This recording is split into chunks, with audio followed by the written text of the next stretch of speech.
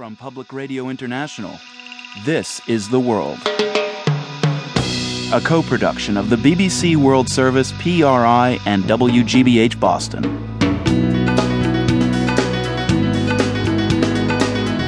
It's Tuesday, June 26th. I'm Marco Werman.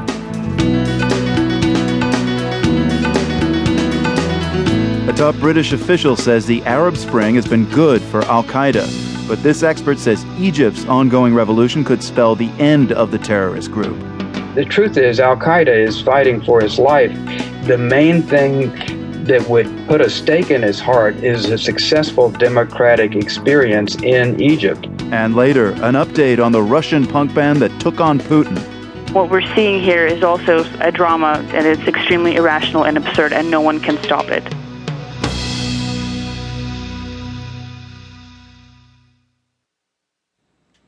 BBC News with Cathy Clugston. The United Nations Security Council has been told that the conflict in Syria is worsening, with civilians facing increasing danger and UN monitors unable to resume their work. The UN peacekeeping chief, Hervé Ladsou, was speaking after a day of heavy fighting between the Syrian army and rebels on the outskirts of the capital, Damascus. Both sides said dozens of people were killed in clashes. From neighbouring Beirut, Jim Muir.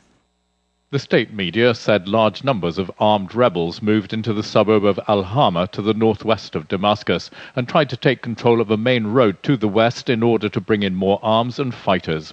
They said that dozens were killed by security forces and others, including some non-Syrian Arabs, wounded or taken prisoner. Activists said there was heavy shelling as army reinforcements moved into the area. People in many parts of Damascus will have heard the explosions from these clashes, but they're only a small part of the violence raging in almost all parts of the country. Turkey has warned that any Syrian forces approaching its border will be treated as a military target following the shooting down of a Turkish fighter plane by Syria last Friday. The Turkish Prime Minister Recep Tayyip Erdogan said the rules of engagement for Turkish forces had changed. From Istanbul, here's Jonathan Head. This was a vintage performance by the Turkish Prime Minister, a rousing speech to his party in Parliament which combined denunciation of Syria's actions on Friday with a broader defence of his government's foreign policy in the region. He repeated his government's argument that the F-4 reconnaissance plane was unarmed, clearly identifiable, and outside Syrian airspace when it was shot down. Mr. Erdogan went on to define the Assad government as a security threat not just to its own people, but to Turkey as well. The European Union is to consider proposals that would give it a much greater say in the economic affairs of countries using the European single currency. They include a European treasury with powers to oversee individual national budgets.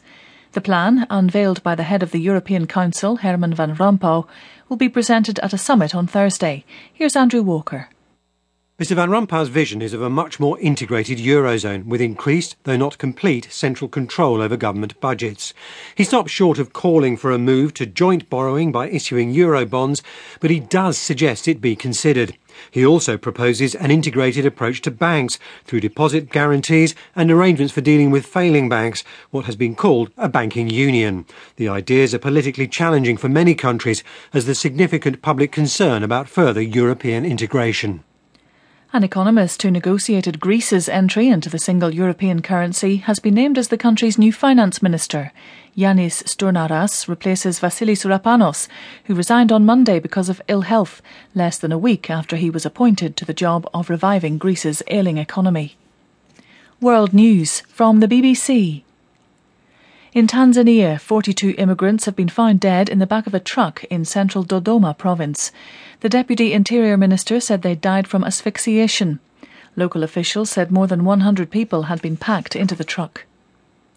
Rebels who seized control of northern Mali in April have opened fire in a protest march in the city of Gao. At least 2 people were killed and several wounded. Our West Africa correspondent Thomas Fessi reports. Rebel fighters reportedly opened fire on a crowd of angry demonstrators. People were protesting after a local councillor was killed on Monday in circumstances that are still unclear. 3 different armed groups are sharing control of the northern town of Gao, including 2 Islamist movements linked to Al-Qaeda and the Tuareg-led MNLA. But people have publicly denounced the presence of these fighters in recent weeks, organising marches in the major centres of the vast desert north. A court in Serbia has imprisoned